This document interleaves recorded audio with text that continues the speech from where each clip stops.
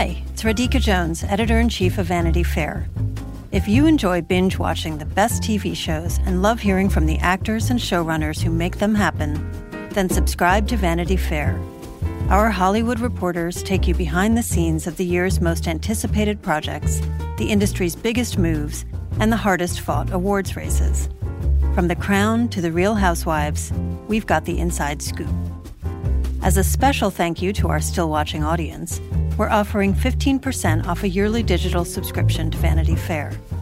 Visit vanityfair.com today and use promo code POD15. That's vanityfair.com, promo code POD15 for 15% off a yearly digital subscription to everything you want.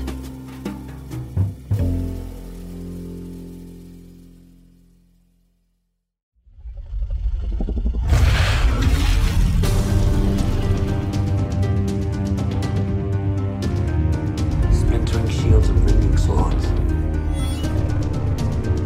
And all the dragons roared as one. War is afoot. When I'm queen, I will continue order. I am to inherit the Iron Throne. She will block my way. Hello and welcome back to Still Watching House of the Dragon, the weekly podcast from Vanity Fair. I'm Josh Wigler, and I'm joined by Richard Lawson, and we are but two of the 10 million people currently watching House of the Dragon. Richard, how you doing? I'm good. I mean, that was a massive premiere. Did you see that that video of someone took outside of a New York City apartment where like every TV and every window was playing the premiere episode? Absolutely ridiculous. Like completely insane. I'm old enough to remember when we were talking about the death of the water cooler episode when Game of Thrones was wrapping up a few years ago. Much like Jon Snow, Richard, the water cooler episode is alive again. Oh, the water cooler isn't. Everyone's working from home. Where did that go? I'm thirsty. I could really use a water cooler right now. But clearly people are watching the show. I think people have a lot of big thoughts and feelings about the show. I'm really interested in finding out what the viewership looks like for episode 2. Obviously, we are recording this at a point where we do not know the answer to that question, but I'm going to be very, very interested in seeing how many people stick around. How much was the violence of the premiere and some of the tone of the premiere going to push people away? But at least for now, Richard, it seems like a pretty huge hit for HBO. Yeah, I think we chose the right show to cover. Yeah. For this summer. It was a gamble, though. We had a lot of things that we could have picked. It could have been Westeros or Westworld, and I think we chose wisely, ultimately. I think so. Yes. Yeah. So much to discuss with this one. Episode 2 of House of the Dragon, The Rogue Prince. We're going to recap it. We're going to go through it scene by scene. Of course, we want to hear from you out there in listener land. We would love to get some feedback from you for this podcast. You can write in stillwatchingpod@gmail.com is our feedback line, stillwatchingpod@gmail.com. Richard, before we get into this one specifically, for a second episode of House of the Dragon, how did you feel this one measured up? Did you feel like it was living up to the promise of the first episode? Did you feel like it was advancing the ball in a way that was keeping your curiosity?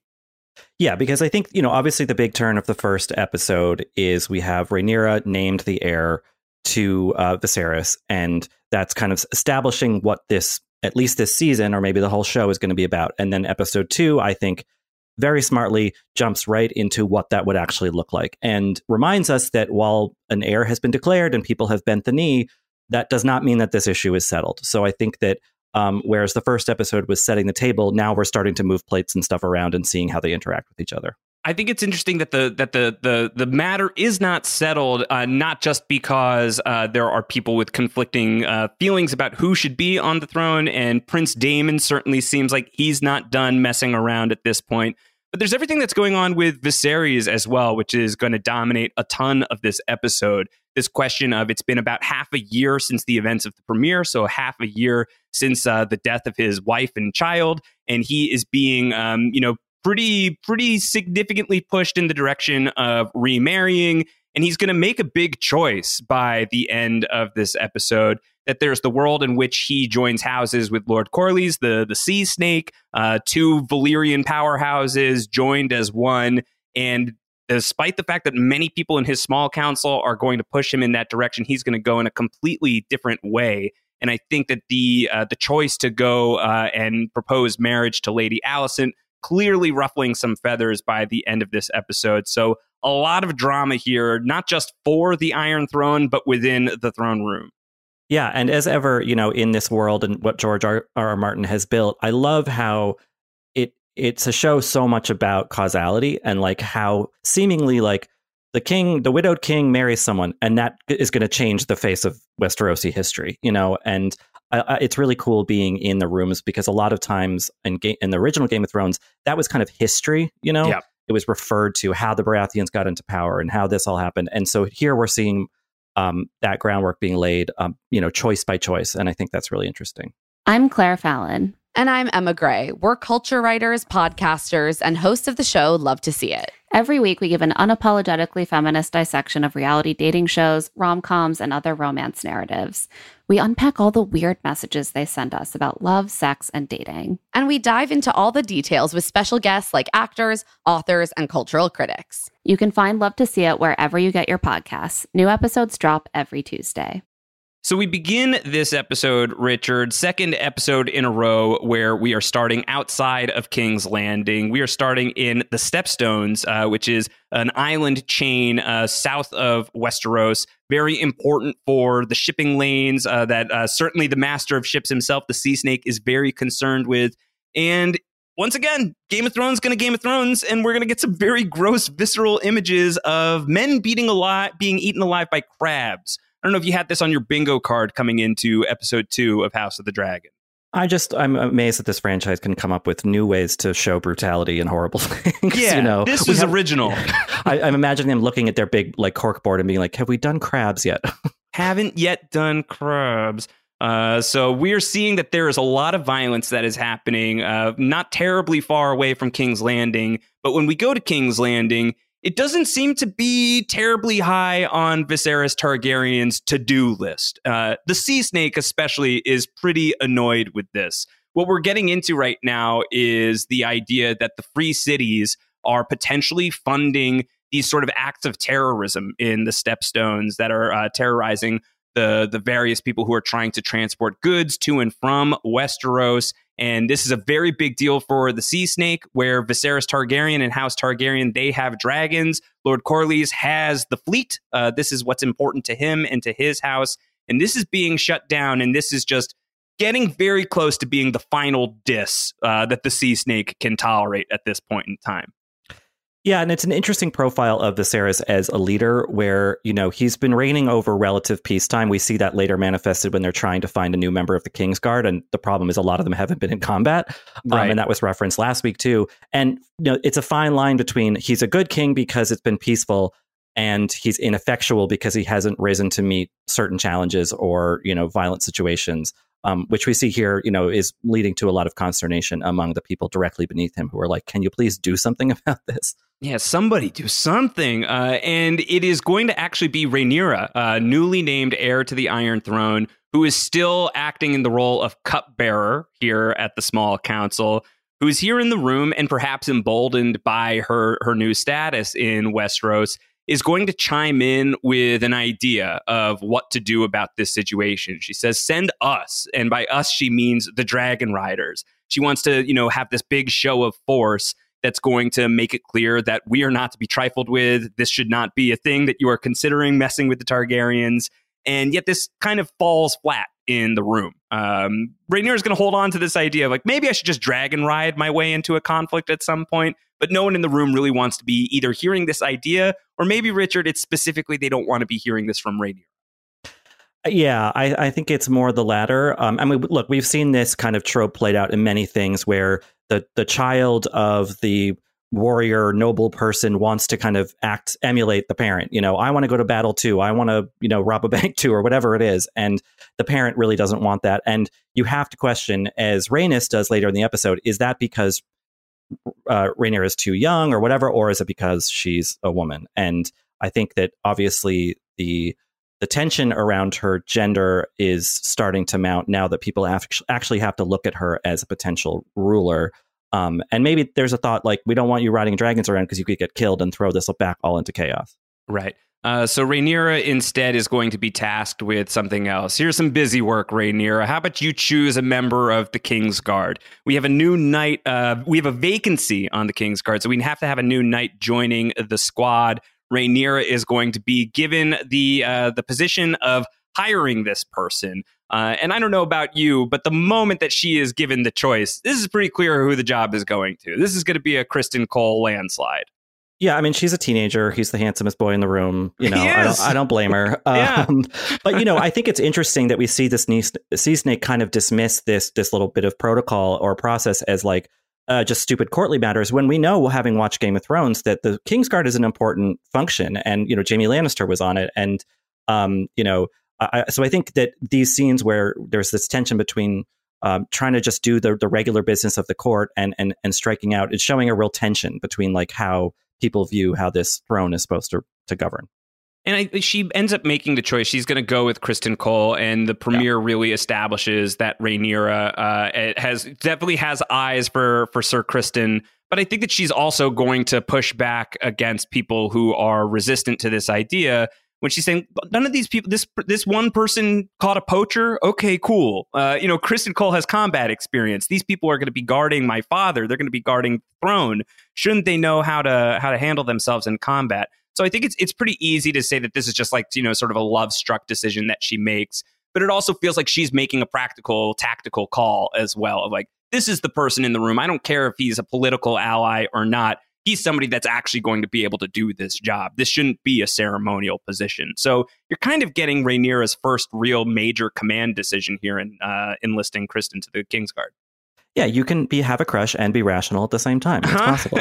Two things are true at once. So let's go back with Viserys, and he is still having these sort of secret conversations with Lady Alicent. They are in his chambers, standing over this model replica of old Valyria, where the Targaryens descend from, long ago consumed by a mysterious doom. Do you think that this show is going to tell us what happened with the doom of Valyria, Richard, or are they going to save that for like the 10th spinoff that they do? I kind of wonder, because that was always one of reading the original, you know, Song of Ice and Fire books, they would allude to that a lot. And I liked that it was kind of this mystery. Was it an earthquake? Was it dragons? Was it, who knows, something else supernatural? I like that it was sort of ambiguous, but I think that given how tightly connected the main characters in this particular show are to that legacy, we might have to get a little more specific explication of what they're talking about.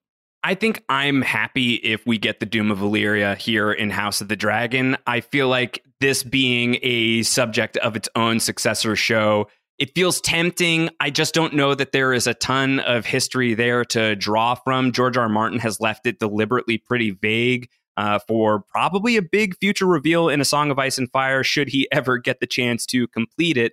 With that being said, the fact that the A Song of Ice and Fire prophecy was laid out at the end of the House of the Dragon premiere, it does make me wonder how much this specific show is going to be a vehicle for these big Targaryen reveals. And if that's the case, I feel like its existence here in this scene and throughout this episode, the idea of this replica city of Valyria and Viserys' obsession with it, is this indicating that this is going to be something that is explored, at least metaphorically? I think it works really well to underscore what's happening in this moment. Viserys is being pushed towards marriage. He's going to be pushed in the direction of Lord Corlys' family. And clearly something else is developing here in terms of his feelings for Lady Alicent. Perhaps a doom of his own making happening right now. Maybe any civilization ruled by Targaryens is going to have its some kind of doom befall it. I have a question, because I know that you've read the book that this show is based on. And it's my understanding that Alicent in that book is supposed to be a good maybe decade older. She's about 10 years older than Rhaenyra. But here they're being more pitched as the same age. And my question is, what is that age? Because there's a lot of talk about Viserys not wanting to marry a literal child, which is Corlys' daughter. But Alicent doesn't seem that much older. So there's a line in this scene where Alicent and Viserys are talking about the fact that Rhaenyra isn't speaking much to the king anymore, Right. that things have been very fraught in the aftermath of the death of her mother, as they ought to be. And she's basically, Alicent is pitching Viserys on, why don't you go and talk to her? What if you go and talk to Rhaenyra? Why don't you start the conversation? He says, there are times where I would rather face the Black Dread himself than my own daughter of 15. So if we are thinking that Alicent and Rhaenyra are the same age, that places Alicent at 15 years old. And that is, that's tough. That's very tough for me, Richard, I have to say. And I think it's going to continue to be tough as the show goes on, just because, these actresses, I don't really know how long these younger versions of these characters are going to be on the show, but it doesn't seem like they're going away anytime soon. And now that they're being, well, at least in one case, kind of coupled off with a much older person, I'm just kind of, that's a fan reaction or a viewer reaction that I'm kind of anticipating more than the violence. I agree. And I think that I think it's really worth planting the flag here that this idea, certainly by the end of the episode, it's clear Viserys' intentions for the future of his relationship with Lady Alicent, that he would have her be the queen, that this is going to be the direction that he chooses to go in. I think that these ideas of these power dynamics, we've been talking about this on the podcast as well, Richard, about this show being putting the patriarchy very, very front and center here in the narrative of Westeros. I think some of these ideas of grooming being front and center on the show, we saw this a bit last week and we see it again this week with Otto and his relationship towards Alicent. This is really, really icky territory and really tough subject matter that unfortunately is going to be very central to the narrative. Even as these characters are aging up, this is very integral, to the story that's moving forward. So I feel like this happening in episode 2, again, sort of like what was happening in episode 1, may be instructive as far as what you want to be doing with your Sunday nights. This is going to be front and center in the show. And look, if you assess the Alicent Viserys thing, like in the vacuum of the show, there is something I think you could see that's a little bit sweet about the fact that he is choosing love. And I think Alicent clearly has, I don't know if it's just political ambition infused in her from her father or whatever, but like there seems to be a genuine connection there where when we see this awkward scene with Corlys's very young daughter and Viserys, it's like that would only be a marriage of political convenience and nothing else. And maybe in the short term, it's nice that the heart wins out. But like, obviously, given that this is a Game of Thrones show, this choice is probably going to lead to disastrous ends. Yeah, very likely. So we're gonna see the conversation continue with Alicent and Rhaenyra. So these conversations that Alicent is having with Viserys, this is not on Rhaenyra's radar at all. And so Alicent is sort of in this really tricky situation where her father has pushed her into having this companionship with Viserys. Viserys himself is saying, you don't mention our talks to Rhaenyra, do you? I kind of worry she wouldn't understand them. The secrecy surrounding all of this feels like yet another way in which this situation is kind of bubbling towards disaster. Yeah, I don't. Sometimes I would rather do the worst thing imaginable than talk to my 15-year-old daughter. Right. Well, in this case, like not talking to her about these developments is going to make it all the more all the worse. Yeah. And we see toward the end of the episode when Rhaenyra storms away, it's like that's a huge betrayal from both sides, father and friend, and maybe it would have been softened some if she'd been aware that this was a heads up, right? Yeah. Some notice maybe would have been. Hey, I'm helpful. dating your dad. Maybe. Yeah, that probably would have been great. Or hey, I'm trying to date your best friend. Also, probably wouldn't have hurt. Yeah, can we just talk that through? This is something that your friend and mine, the great Katie Rich here at Vanity Fair, had talked to us about in between podcasts. This idea of the first episode of this show with Viserys maybe delivering a character flaw that he can't quite recover from. Katie had said that it's not the same as Ned Stark cutting off the deserter's head in the pilot. He made what felt like the right decision, Viserys did, but did it in a cruel way. And even though I feel like I can trust him as a ruler, he doesn't feel like a character I can truly root for going forward. Am I reading this wrong, or are the ramifications of that horrible birth scene going to continue throughout the series? I think one way, this is me now, I think one way, Richard, that this is continuing in this episode, you're continuing to see Viserys make, I think, really controversial decisions. I think that obviously there's a lot baked in to the choice to marry a 15-year-old in the first place. But I think that the choice to keep this a secret from Rhaenyra, to blindside her with the news at the end of this episode alongside the rest of the small council, I think to expand on Katie's point, I think it should give you some questions about Viserys, not just in terms of his character, but in terms of his leadership decisions, in terms of his capacity as the ruler of Westeros. Yeah, I mean, I think that the psychology that we see in Viserys thus far, from this horrible decision made in the first episode, which, could have been necessary, someone, to save one, the other had to die. But there's going to be a ton of guilt and concern on his part about, did I make the right decision? Was it all for naught? The baby ended up dying. Did I just kind of murder my wife to, to sort of protect, enshrine my legacy, and trying to both atone for that, make up for it, and also maneuver politically to not make that blunder or horrible decision, have too many ripple effects. I don't think that, given that we've also seen him earlier with the Sea Snake kind of framed as this ineffectual leader, I don't know that Viserys is going to make the right choices or make them in the right way. Yeah. I think that he's been a fascinating character for me to watch, Richard. Viserys isn't maybe the most, blockbuster notable king in the Targaryen lineage. He has a big shoes to fill out with Jaehaerys the Wise, who we saw at the very start of the show, who had such a long reign, and it was such a peaceful reign. And he's such a notable figure within Fire and Blood. And Viserys is really important and has a lot to do with the rest of this story. It has a lot of impact on what's gonna come next, and has a really good central role in it. But I think maybe a little thinly drawn in a book that itself already is fairly thinly drawn by the nature of it being a historical text. But I think that Paddy Considine is doing a lot to let you buy into the humanity of the character, and I mean that in both senses of. There are times where you're feeling for him, but I think that there are a lot of times where you're either repulsed by him, or at least you can really smell the cowardice of some of his decisions, some of the desperation around him as well. I think he's a fascinating character. Yeah. I don't think that he is necessarily a super root-worthy character, but I think he's a really interesting one so far. He is, and as we saw in the first episode, there's some sort of ailment. He has some wound that won't heal, so we can kind of assume that his tenure on the throne or on Earth is ending, and I'm just kind of curious from a narrative perspective of when this is really going to become Rhaenyra and other people's story and not sort of them reacting to Viserys. When will Viserys kind of fade away and these other characters will take the fore? I don't know when that's going to happen, but clearly that's something that's being set up. And so he's kind of in his twilight.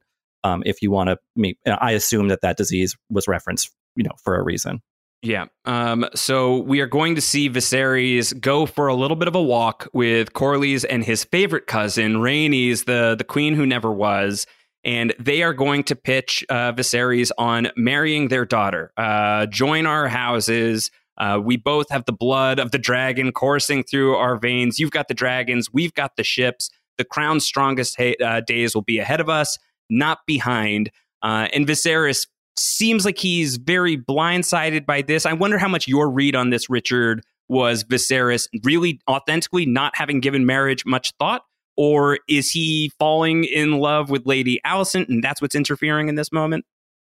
Well, my immediate kind of read of it was that, for all, the horrible thing he did at the end of her life, he and his old wife did seem to love each other in a genuine way. There was a genuine partnership, a connection there.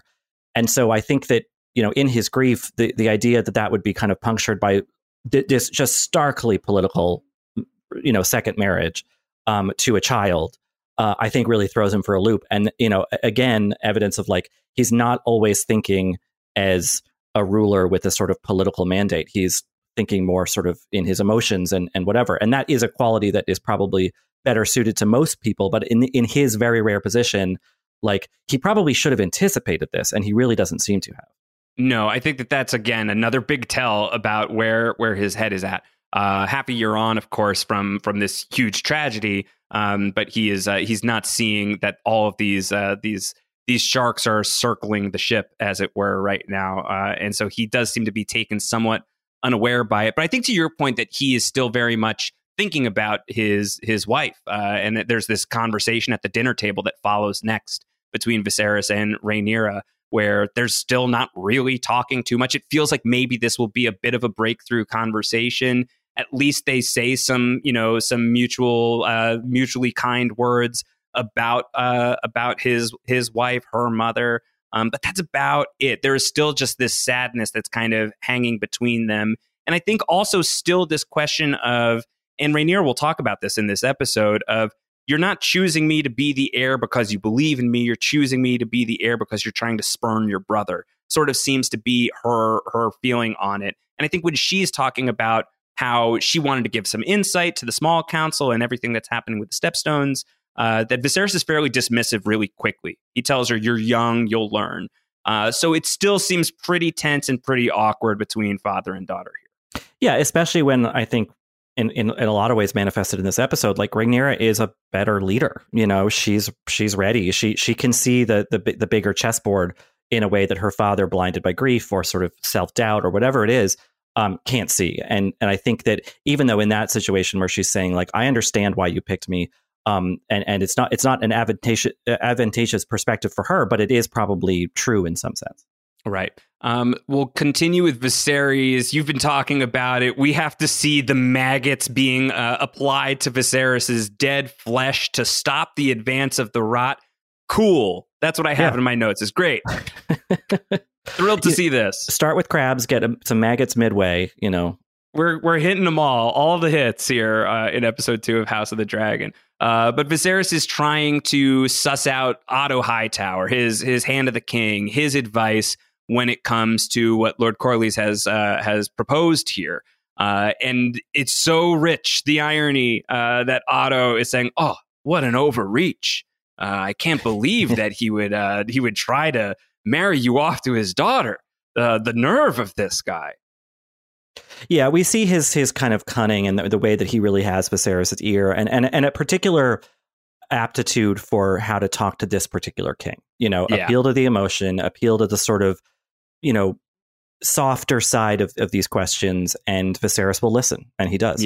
Yeah. So it's pretty clear that Otto is trying to angle this in a certain direction. Maybe points for restraint in not outright being like, oh, but I really wanted you to marry my daughter. But that's the subtext here, very, very much. And him telling Viserys to be compelled to replace your wife for duty's sake. I do not envy you, but you are the king. And it feels like a lot of subtle work that's going on from Otto in the direction of, maybe there's somebody else who your heart is telling you to look at. So all of that is happening as far as Viserys' looming choice. It's juxtaposed, Richard, with this scene of Viserys and Laena going for a walk. She is 12 years old, and this is a really, really difficult thing to watch. It just, I think the size of the actors that does a lot in terms of stressing how messed up this situation particularly is. Yeah, and I think that Paddy Considine, the actor who plays Viserys, does such a good job of, you know, he's repulsed, but he doesn't want this child to see that, you know. Right. He's trying to be polite, but also realizing with every step that he's walking closer literally to having to make this, you know, insane decision if he chooses to make it. Like, and I just think it's a really well calibrated scene. And then you have the young actress Nova Fue-Mose, who plays young Laena. She's, you know, doing a good job of, this is a very trained kid. You know, she is saying exactly what she should. And then she breaks a little bit when he says, and what did your mother say? And she says, oh, that I wouldn't have to bed you till I'm 14, you know, which is a horrible thing to hear. But it's just, I love that little bit of detail, because you can imagine the conversation that she had with Rhaenys, where Rhaenys was like, look, I got passed over. We're going to make this happen for you. And I know it sounds icky and gross because he's an old man, but like, I promise you, you won't have to do anything gross for a couple of years. And as if that's some sort of comfort, you know? Yeah. And I think, to your point, Paddy Considine, I think, plays this scene really well. You see that on Viserys too, of like, my God, what are we talking about right now? You know, kind of that energy that's emanating from this scene. One thing that she talks about in this scene that I think is worth noting now is she brings up Vhagar. I think we've talked about this a little bit, Richard. Vhagar is one of the 3 original dragons as part of Aegon's conquest. The only one of those 3 that is still alive. but whereabouts unknown. We're hearing Viserys is saying that there's some speculation that Vhagar is has made home on the coasts of the Narrow Sea. I want to be careful about not spoiling too much, but what I will tease out here is that the story of Vhagar and Laena Velaryon rather, very linked. So it's cool to be getting this shouted out at this point in time. You can look forward to some stuff going on here. At this point on this show, which I think is narratively a little more spare than the original Game of Thrones, just because we're not in multiple different environments, we're not in the North and in the desert and here and there. Because we're more streamlined, I think any kind of reference like that, you have to kind of make a mental note of, because clearly they are putting these puzzle pieces down with very much, intentionally. Yeah, and I mean, how much of it is because this will pay off in the show versus how much is this just, sort of chum for the book readers? Sure. Here's an Easter egg, here's an Easter dragon egg. This is somewhat that, but also I think you could look forward to some Vhagar action at some point in time on the show. So get excited about that. What did you make of the scene that immediately follows this? Rhaenyra and Rhaenys, the similarly named princesses here. One who is the queen who never was, one who is the queen that shall be someday, ? Here, where there's this question about, I don't know if you understand the way the game this is played, this sort of mutual accusation of, I don't know that you understand the actual lay of the land here. Rhaenyra with a lot of the attitude of, I'm the person who has been anointed to the Iron Throne. A bunch of people just pledged their loyalty and bent the knee to me. And Rhaenys is saying that's not going to matter when your father has a son. What did you think of this entire scene? Well, yeah, I mean, isn't that like a classic generational conflict? The tensions between second wave feminism and third wave feminism. Like, the young people saying, no, we've turned a corner. There's progress. They bent the knee to me. I'm going to be queen. And Rhaenys is saying, no, I've lived through this. They're not going to do it. Like, I promise you. Maybe things feel different, but I don't really trust that these men have evolved as rapidly as you seem to think they have. And I think that Rhaenyra is not so naive to think that like now it's like equal rights for everybody in Westeros, or even in like the court. She gets that she's a rarity, but like I think, unfortunately, I think that Rhaenys is definitely right here. Right. We already see a lot of those pieces kind of spinning into play. What, as Rhaenys points out, what is all of this scramble for her father to get married? It's about the likely chance that he would have a male heir, and that thus kind of correct the lineage. So I want to believe in the future that Rhaenyra sees, at least for herself. But I think Rhaenys, having lived a few more years, probably has the right outlook on things. And also, we have watched Game of Thrones, so well, we also were familiar right. with this world. Yes, right.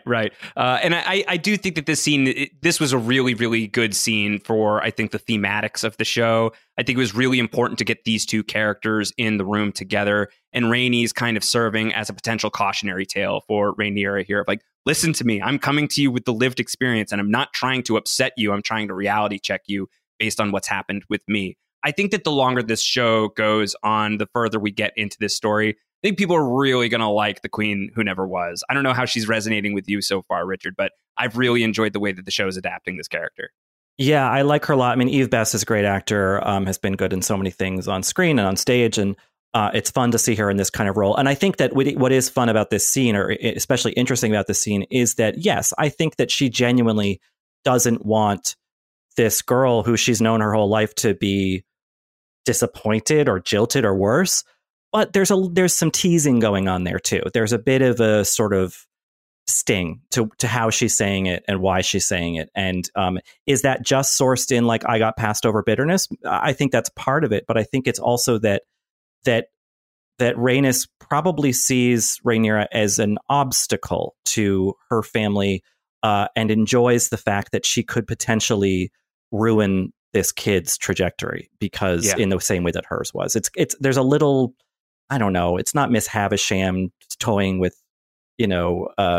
Estella and everything like that, but there's something familiar about the way that kind of relationship plays out that I like.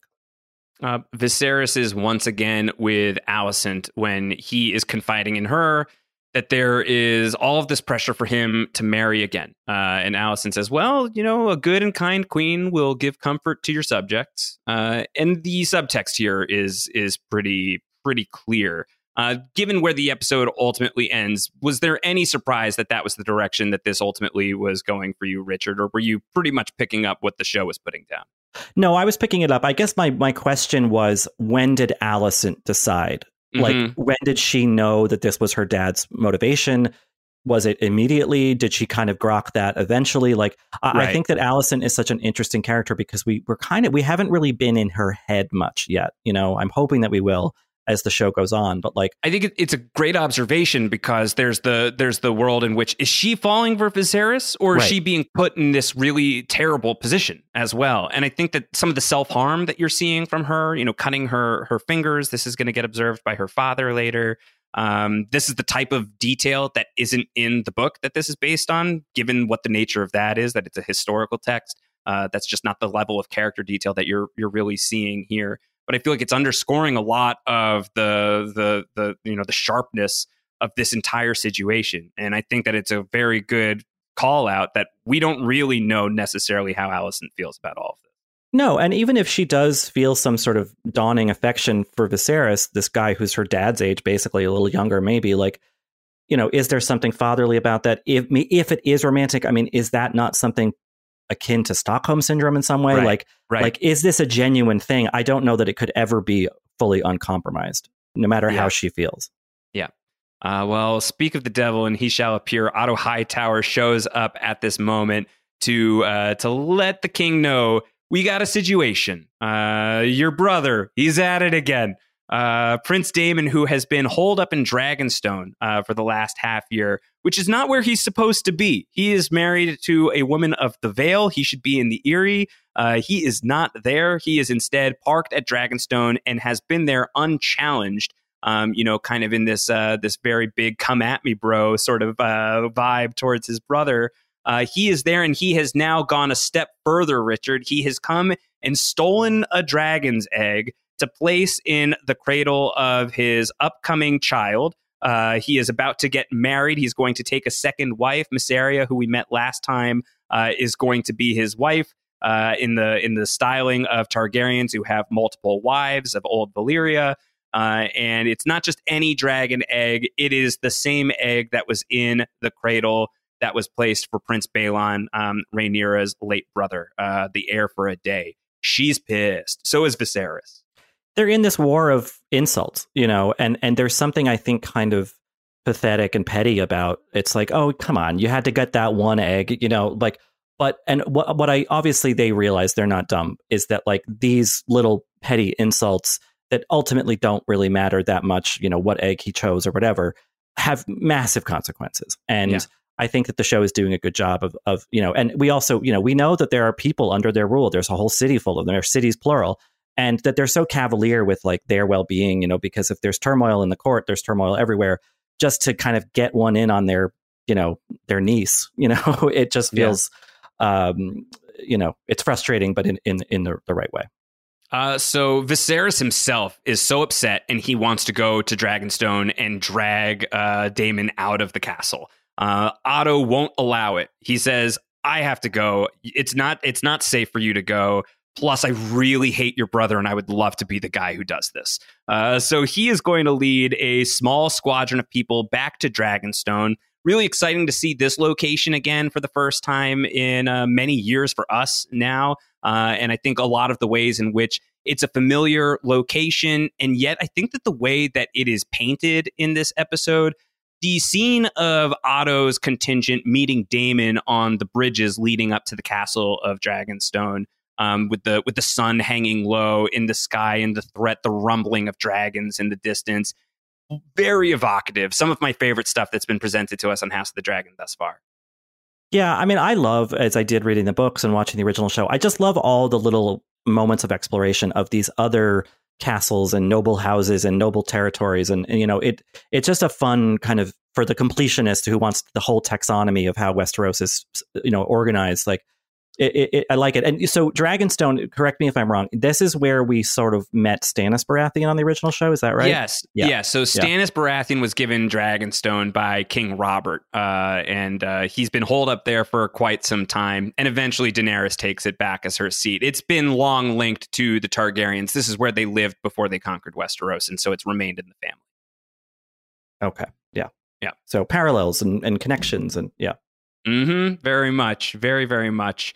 So it's a big, everyone's chest is puffed out and it looks like it's going to come to blows. And eventually we're going to see Rhaenyra show up. And this is our first sort of dragon clash, or close to it, at least, Richard. This is the House of the Dragon. This is the show that's supposed to be the dragon-heavy Game of Thrones show. And now we finally see two dragons in a lot of their glory. We see Daemon's dragon, Caraxes, the red worm is what he is known as, with the long neck, the red scales. We see Rhaenyra show up on Syrax, who is gold. What did you think of getting these two dragons in action? Just the threat of Armageddon looming over this scene. I mean, it's fun foreshadowing for what I assume there will be some big dragon battle, probably in episode 9. That's my guess, because it's always the penultimate. Yes. Yeah. I mean, Dragon Clash sounds like a video game I would have played at the arcade when I was, 11 or 12 years old. Sounds like one I'd play today if it were available. Fair enough. Yeah, actually, yeah. No, I mean, it's exciting, and I think that we're seeing Rhaenyra's prowess and her ability to I mean, she and Daemon have a common sort of thing. They're both really headstrong and ambitious and tough, and that can serve them well. I think in Rhaenyra's case, it'll probably serve her bad at other times. And she's maybe getting a little out over her skis, as they say. Like, yeah, she's maybe taking off too much, more than she can handle, really, under the auspices of like her father and everyone else who's trying to control her. Yeah, the danger here is that she is the heir, and if something were to happen to her, what happens to the line? Yeah. And so she's just taken this on her own, and she does a great job of dismantling the situation. She calls Daemon on his bluff. He throws her the egg and walks away. But Viserys, when he comes to find that Rhaenyra went and did this, he has a lot of righteous fury towards his daughter in this moment, and telling her that you're my only heir. You could have been killed.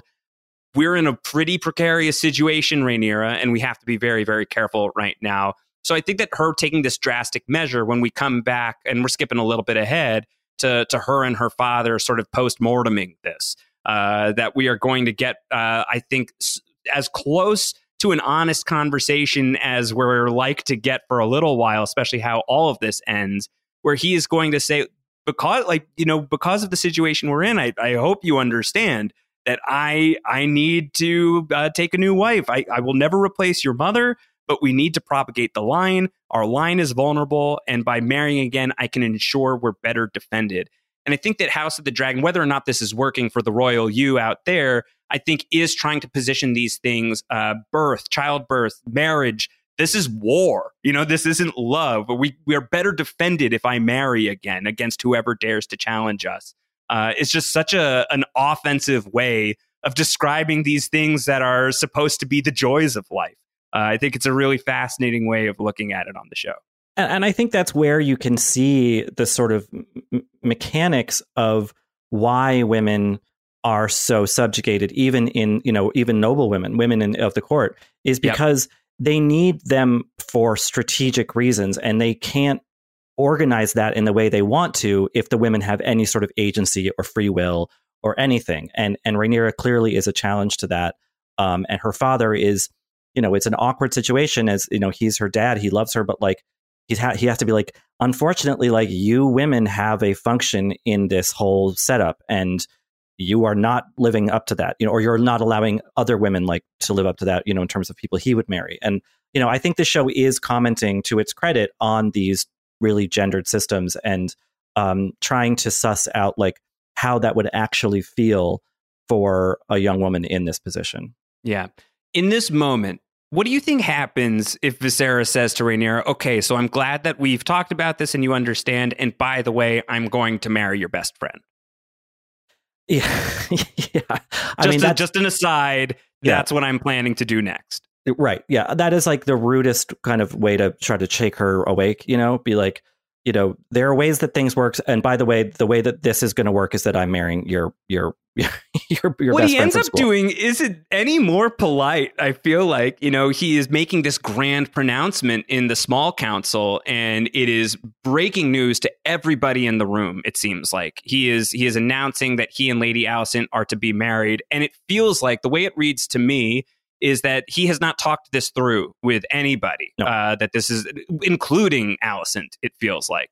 And that he's making this call, and this is coming after a lot of the conversations he's had throughout this episode. There's the scene that he has with Lionel Strong, another member of the Small Council, who is one of the only members of the Small Council who isn't pitching his own child to King Viserys. And he's the one who says, you should marry Lady Laena, strengthen the houses, make things nice with the sea snake. This is a good call. And Viserys is going to make the choice that he makes ostensibly for love, if you want to call it that. And Rhaenyra has not been read in on any of this, despite the fact that they had a fairly decent conversation, it would seem, about why Viserys is making the choices that he's going to make. Was there a better way of doing this, you think? I mean, probably trying to get the sea snake and Rhaenys to some extent, like trying to come up with some other thing. Like, I don't want to marry your daughter, but what if we married off some of our kids? Or what if we struck up this other allegiance or alliance or whatever, but just to kind of some attempt at yes-anding this. Exactly. But he blindsided him. And then you start to wonder that conversation between Rhaenyra and Rhaenys, when she says men would rather put the whole thing to the torch than see a woman in power. Was she maybe talking about her own husband? Right. Like, just so you know, if this doesn't go the way we want, my family wants it to go, this is going to be bad for you. So it might have been a much more personal and not a sort of more general, hypothetical thing. And I think that for Viserys to underestimate how serious the Velaryons are about all this was probably the biggest error he's made yet. There's a lot of different inflection points, I think, a lot of like hinge moments that this show is swinging on moving forward into this story. You could say that what happened last week with the death of Queen Aemma and Viserys' role in that, pushing the story forward into the places that it's going to go. I think that this choice here, this is worth planting a flag in. I think that this is a monumental move in terms of where House of the Dragon is going, what this story is going to be focusing on moving forward. A lot goes differently if different choices are made in this moment. So we'll be going back to this scene quite a bit. I think going back to this episode quite often as we continue breaking down the show. It's bad for Rhaenyra. It seems to be bad for Rhaenyra and Alicent's relationship as Rhaenyra turns and leaves. It's certainly pretty ugly between Viserys and the Sea Snake, who also turns and leaves. And we close the episode with him talking to a different Targaryen. Mm-hmm. He is going to summon Prince Daemon to Driftmark, his own home. And he's basically going to pitch Daemon on, if your brother isn't going to help me with this threat, with these people who are feasting my navy to the crabs, then perhaps you would like to take a crack at it. And so we're going to get this alliance at the end of this episode between Corlys and Daemon. That's leading us into potentially, Richard, our first real taste of war on House of the Dragon. Yeah, no, I think we're just about due for some sort of battle scene, I think. And so really quick, the crab feeder, he is the leader of, they're supposed to be what, pirates from Marine, right? So or something? it's called the Triarchy, and it's an alliance of a few of the free cities, Myr, Lys, and Tyrosh, which were in conflict with Volantis, which is stemming from old Valyria. So a lot of the Valyrian disputes still alive and well here. And they have this character who is the crab feeder, Craghas Drahar, I believe is how you pronounce it. But gosh, what a name! And he is this Prince Admiral, is what he is known as, and he is posted up here in the Stepstones and is causing all of this ruckus. And there's theorizing here that this is like a city-sanctioned event, that this isn't just terrorism that is just emerging from this unsponsored group, that this is, getting close to not quite open war against Westeros, but definitely, hitting the pieces of the Jenga tower to see what's weak and what could fall over. So that's sort of the threat that the Sea Snake sees. And this is the threat that he is, advising Viserys early in the episode. You can sail toward the storm or around it, but you don't want to just sit and wait for the storm to hit you. Right. Which is kind of Viserys' MO, it seems. Yeah. It so does the also Sea make, Snake is basically saying, well, then let's hit the storm ourselves. Right. Someone's going to go to a like-minded individual and Daemon for that. Yeah.